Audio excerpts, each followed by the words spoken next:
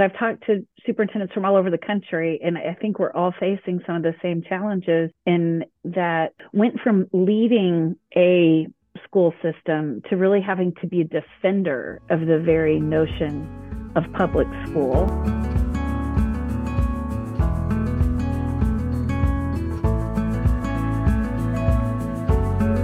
Hello and welcome to Working Well, a podcast series with a diverse group of educators from across the country discussing how to improve the well-being of the workforce. I'm Mindy Wiseman with the National Center on Safe Supportive Learning Environments, or NSSLE. In this episode, NSSLE training specialist Melanie Goodman speaks with Dr. Georgeanne Warnock, Superintendent of Terrell Independent School District in Terrell, Texas.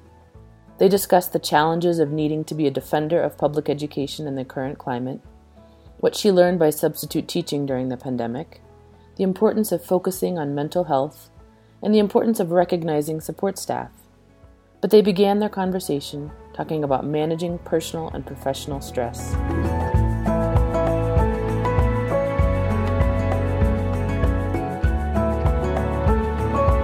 When I did my doctoral work, we had a cardiologist actually came to one of our doctoral classes to talk about our health and well-being. And in that gave just a really great definition of stress that I have kept with me all these years. That cardiologist described stress is when you are responsible for something that is out of your control. That is so true. If I know I have an event that I have to speak at or something that I'm responsible for, there might be a pressure to get it done, but it's not the same kind of stress as, bearing the responsibility for the individual behaviors academically, emotionally, for those 5,200 children and all of the adults in our system. So I anticipated coming into the superintendency that idea of how do I maintain my emotional constancy and understanding that kind of mantra about I can control how I respond to the things that happen within our system. We can have proactive systems. So I think coming into the superintendency, that definition of stress and just knowing you're going to be responsible for a lot of things that are out of your control. And so what is the self-talk and then good habits of health that you put in place? Superintendents have often like your own physical health, emotional health takes a back seat. I mean, you eat junky food on the fly, not taking good time to rest, all of those things that we know are important to mental health. So, I think coming into the superintendency had that as an understanding. And then once you were in the job and COVID was upon you, like how did those challenges, what were they like? We really tried to keep community and connection because that's just another incredible part about our health. So in a place where everybody was going into isolation, we really worked with some intentionality about how we kept connection, even if it was a virtual connection with people. In some ways, I think some of our response in coming back from the time of isolation has been compounded by the fact that during that period, I actually probably did eat better, had more time for exercise because we were doing so many things at home. I think in some ways, some of the challenge that we face, and this is just nothing rooted in any kind of research, but just some of my I wonders is, did we step off a treadmill for a little bit and then coming back with the expectation that everything's back to normal? We're back at the same pace. We're after we had this kind of collective pause button. For some of our students, it was March of 2020 until August of 2021 that they were not in a school setting.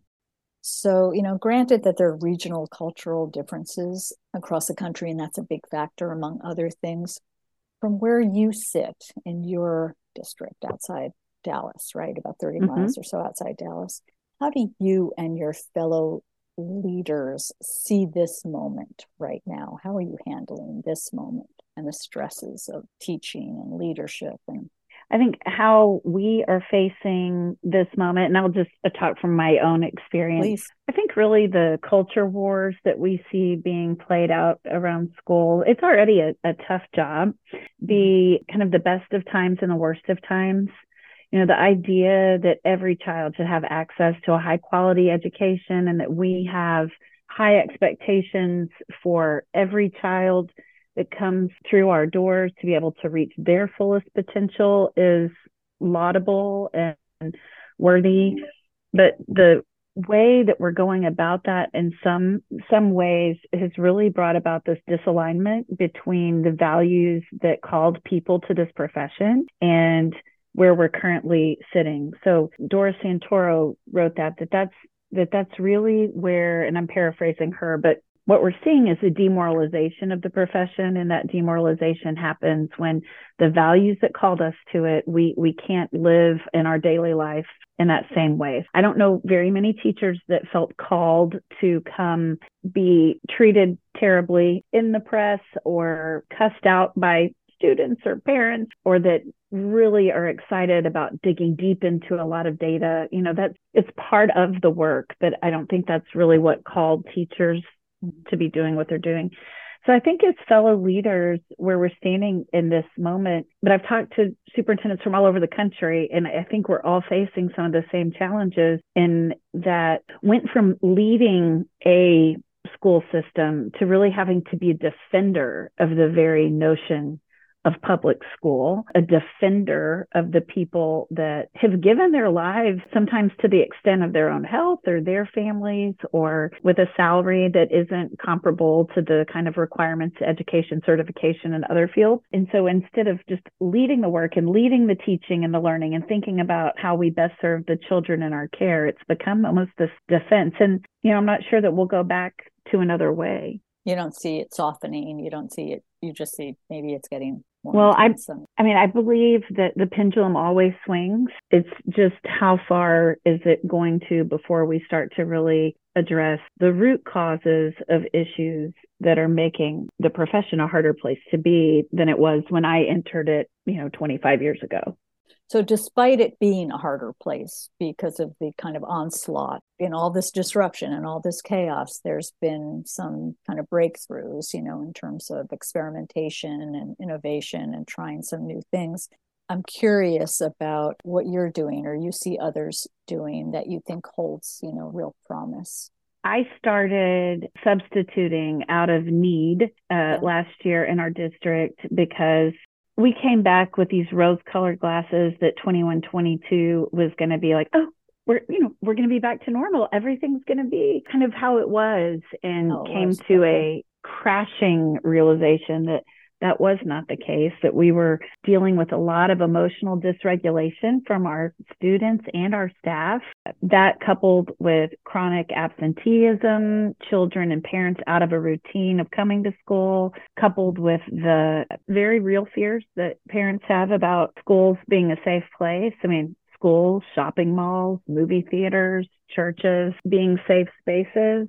All of those layers here. So I started substituting because we quickly came to the realization this was not going to be like it was before the pandemic, and we didn't have the people coming to help in ways that they had before. We might have had a really robust substitute pool. Now that's gone. In doing that, it really gave me almost like some undercover boss insights into what things were and were not working in our school system. What we're asking people to do without the kind of scaffolds and supports that they need. This year in Texas, 28% of teachers that were hired were not certified, having been adults coming in to do a really hard job that haven't had the training certification to be able to do it well without a lot of support. One thing that we are going to be doing this next year is moving to a 4-day school week. During the pandemic, we shifted to a 4.5-day week.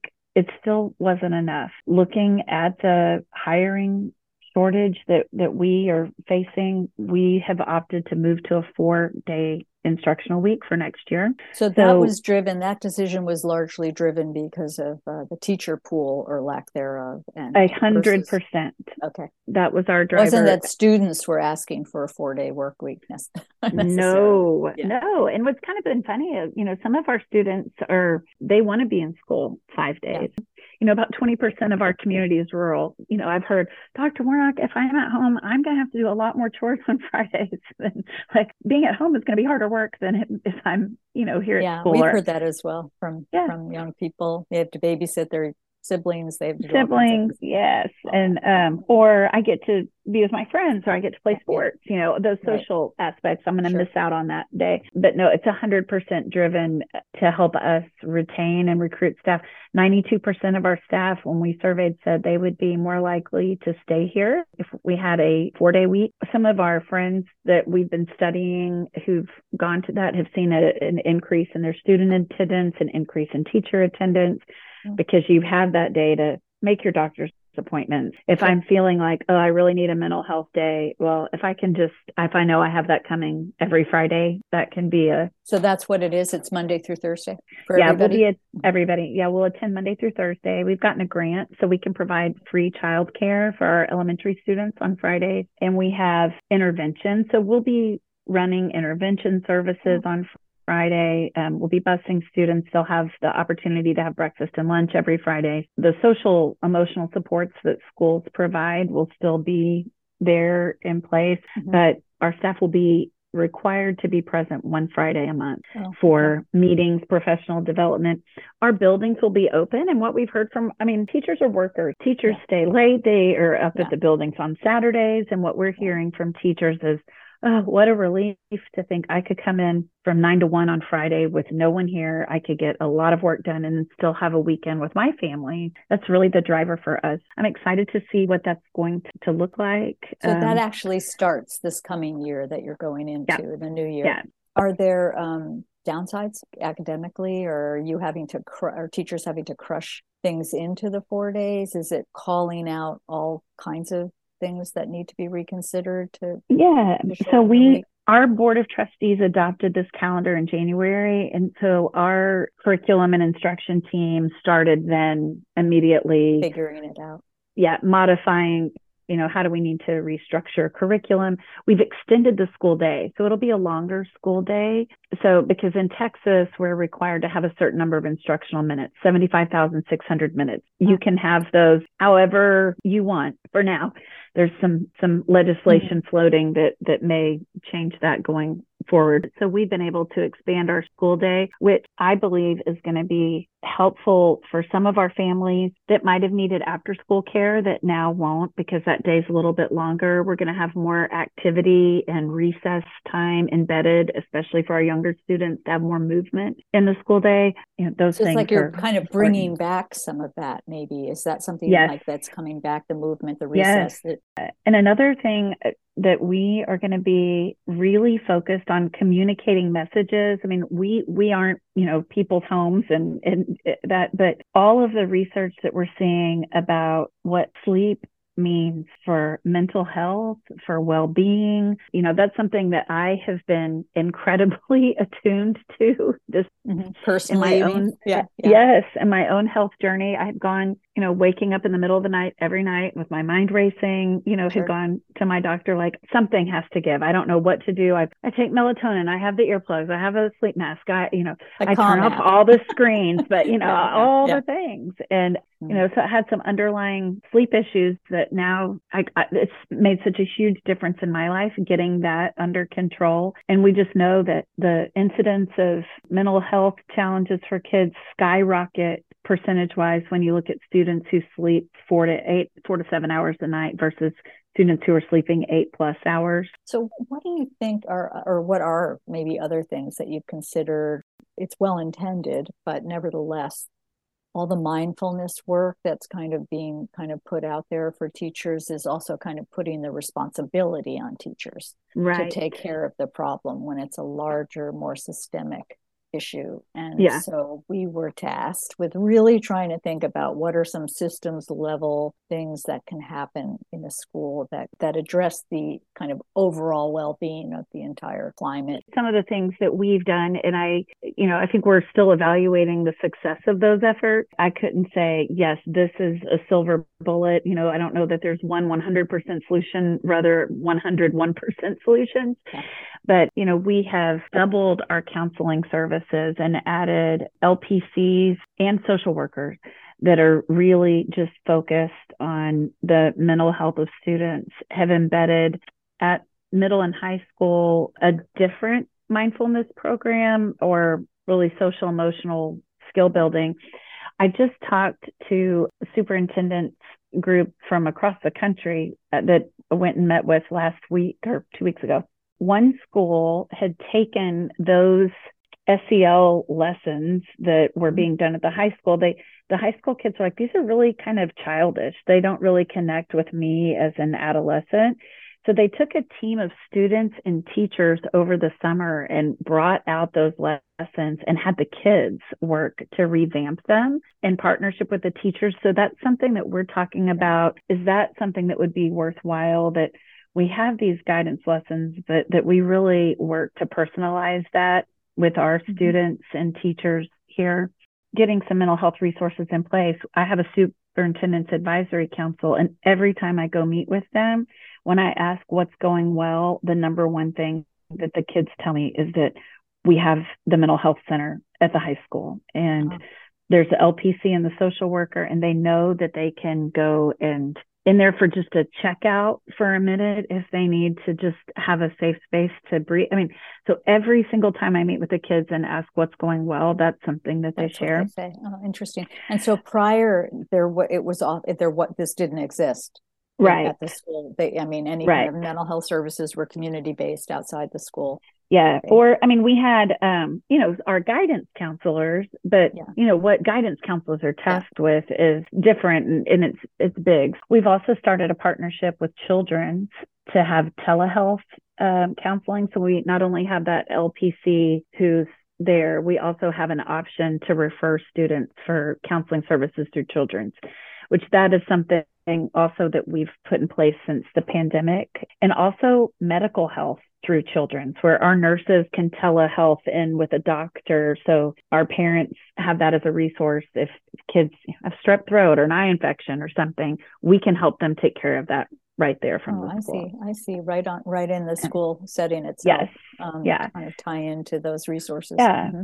Another thing, we have recruiting and retention team that we've hired. It's like a team of 1.5, but some of the things that they're doing are conducting stay interviews. So going out and talking to our staff about, what would make you stay in this profession, in this district. And one of the things that we've heard from our staff, and it goes with students too, is just really missing some of the connectivity that we had pre-pandemic, where we used to have the group going out to see a movie or go to dinner or do some social things just outside of the work. That all kind of shut off for a period. You mean informally, that they would just self-initiate, not like you were organizing outings or whatever. Yeah, missing some connection. And so we started thinking, well, how can we be intentional about creating that? So setting up like a trivia night. So we've had 10 teams of staff sign up. And this is on their own time. On their own time. We've had people start kickball leagues at their schools as some of that idea of connection, and how do we provide that if I've just moved to this area and I don't know people, and how do we help build some of that? That's something that we've been responding to and organizing some things like that. We have a fitness center. The past year, we've added group fitness classes for our staff at no charge. And again, it's well utilized. Yeah, we have our fitness center memberships. Every staff member gets a free membership, and then their spouses can join for $10 a year. Wow. So when you say fitness center, are you talking at the school, or there's a fitness center in the community that you're connected to? It's in our community center, but the school district owns and operates it. Oh, okay. So it's a standalone building, and we run all kinds of programming for the community there. But we have a gym there that's open for seniors in our community and then our staff. And then we added group fitness classes just as another way to help people take care of themselves. And it's nice their spouse can be included in those instances. And that's not something that we would have been probably doing pre-pandemic. One of the things that came up in a prior interview I did is the whole kind of issue of teacher burnout. And, some of what you've said about new teachers coming in and veteran teachers feeling like, yikes, I can't take a day off because there's this other teacher here and I can't trust that it's going to be okay. Some of the issues that we talked about in that prior conversation had to do with kind of the structural, institutional aspects that kind of control the school day, 40-minute classes or single subject focus, grade by age level. And so this particular researcher feels like that goes against optimal learning. Like we know that, antithetical to how we learn, or certainly how young people learn. So I wondered how you see or are able to provide any kind of teacher like autonomy and empowerment around those kinds of changes within the school day. And you said it at the beginning, it has a lot to do with people bringing their whole self to the school and who they are and their passion and their interests and feeling like they have some agency, in the work. So I just wondered what's your perspective on that? I totally agree. I said the standards-based movement is going to be the best of times and the worst of times. We are operating in a system that was designed for the industrial age when we are living in an information age. Kids at high school should be taking leadership 1, 2, 3, 4, communication 1, 2, 3, 4, Finance. Collaboration 1, 2, I mean, problem solving and critical thinking skills, instead of discrete subject areas, how those things are integrated and that you're working to solve a problem in the world that's bigger than yourself or, our community. I think that the way that we assess the stakes for that, at least in Texas, the accountability stakes are very high. So every school, every district gets an A, B, C, D, or F, and that is based largely on performance on standardized testing. And that system really drives a lot of what is command and control, compliance focused versus what is autonomous and creative. And I really want us to be, as a district, that we are saying, these are the standards the state has, said we must teach, but that you have autonomy and creativity in your classroom as to how you choose to teach. And then we're looking at what are the great ideas that bubble out of that. I think that when you have the space to really design in your classroom, that's the fun part of teaching. Sure. That's why we got into it. So where there's any room, in terms of the how, maybe of what the lessons that are required to be taught, teachers have agency in your school district. They're encouraged. I hope that they feel that they have agency. Hope they feel that way. Okay. So, and that's something we just keep working on. I mean, the standards are very clear. In social studies, students must understand the causes of the Great Depression. But wow, as a teacher, I should get to think about how I teach that in the most creative, meaningful way for students in this classroom. And I will say, with the caveat that it's a best practice that we know is going to lead to student outcomes, not something that would qualify as malpractice, or we're just going to be coloring pictures of for sure dinosaurs all day, or rainbows. There isn't a lot of actual research that exists, right? It's kind of well-being is kind of a new area. It's embedded in a lot of other, like SEL and other, it's embedded in a lot of practice as it's kind of a standalone thing for staff, workforce. Not we're not talking about individuals at this point. There just isn't a lot yet. It's kind of a burgeoning area of study, which is great. So what we did notice, while there wasn't a lot that looked at kind of well-being systemically, culturally in a school, there was next to nothing that addressed support staff and para-educators. There's a lot written and a lot of opinion pieces, et cetera, from experts about teachers and what teachers need. And we just talked about one aspect of it being, agency and autonomy. What are you able to do in this vein, in terms of the whole other level of staff that make the whole thing run, that or how has that popped up for you in terms of what needs these other personnel have and how you might or are addressing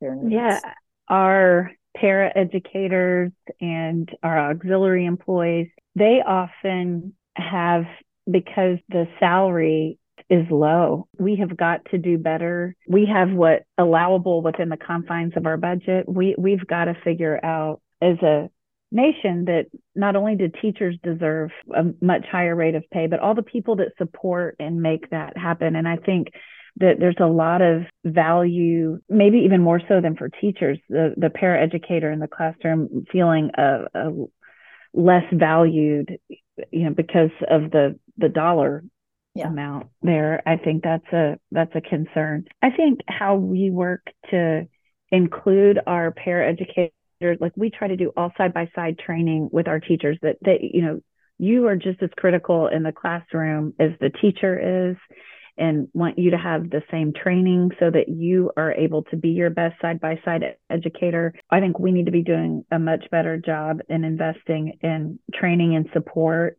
setting up cadres and listening to our paraeducator voice in the same way that we do listening to teachers. We have started, again, and this is fueled by need, some grow your own programs where we're bringing in university partners with how we can help support in cohorts some of our para staff that want to continue going to school. We're launching a tuition reimbursement program. We're actually going to start this next year paying our student teachers and paying paraeducators that want to go into teaching, but they can't afford to leave their job.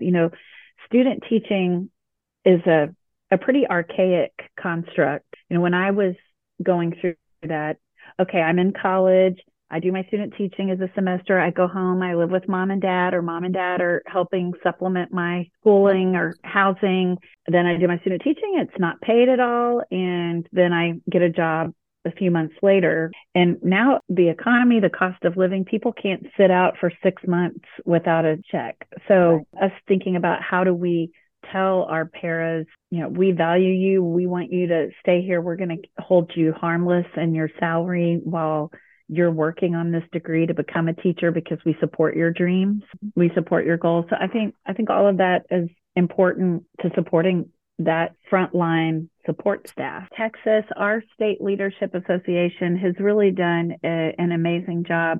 I heard, their leader talked about superintendents reach out with addiction, struggles with drug and alcohol, sleep, suicidal ideation, just from the stress of the job. Really thinking about your nutrition and exercise and sleep, healthy relationships, just those things in themselves, of intentional focus on that could just be so helpful for all of us. And as you said earlier, like with the intentionality around that, right? That the school, the system is making that a priority. Yeah, great. Absolutely. And that's important.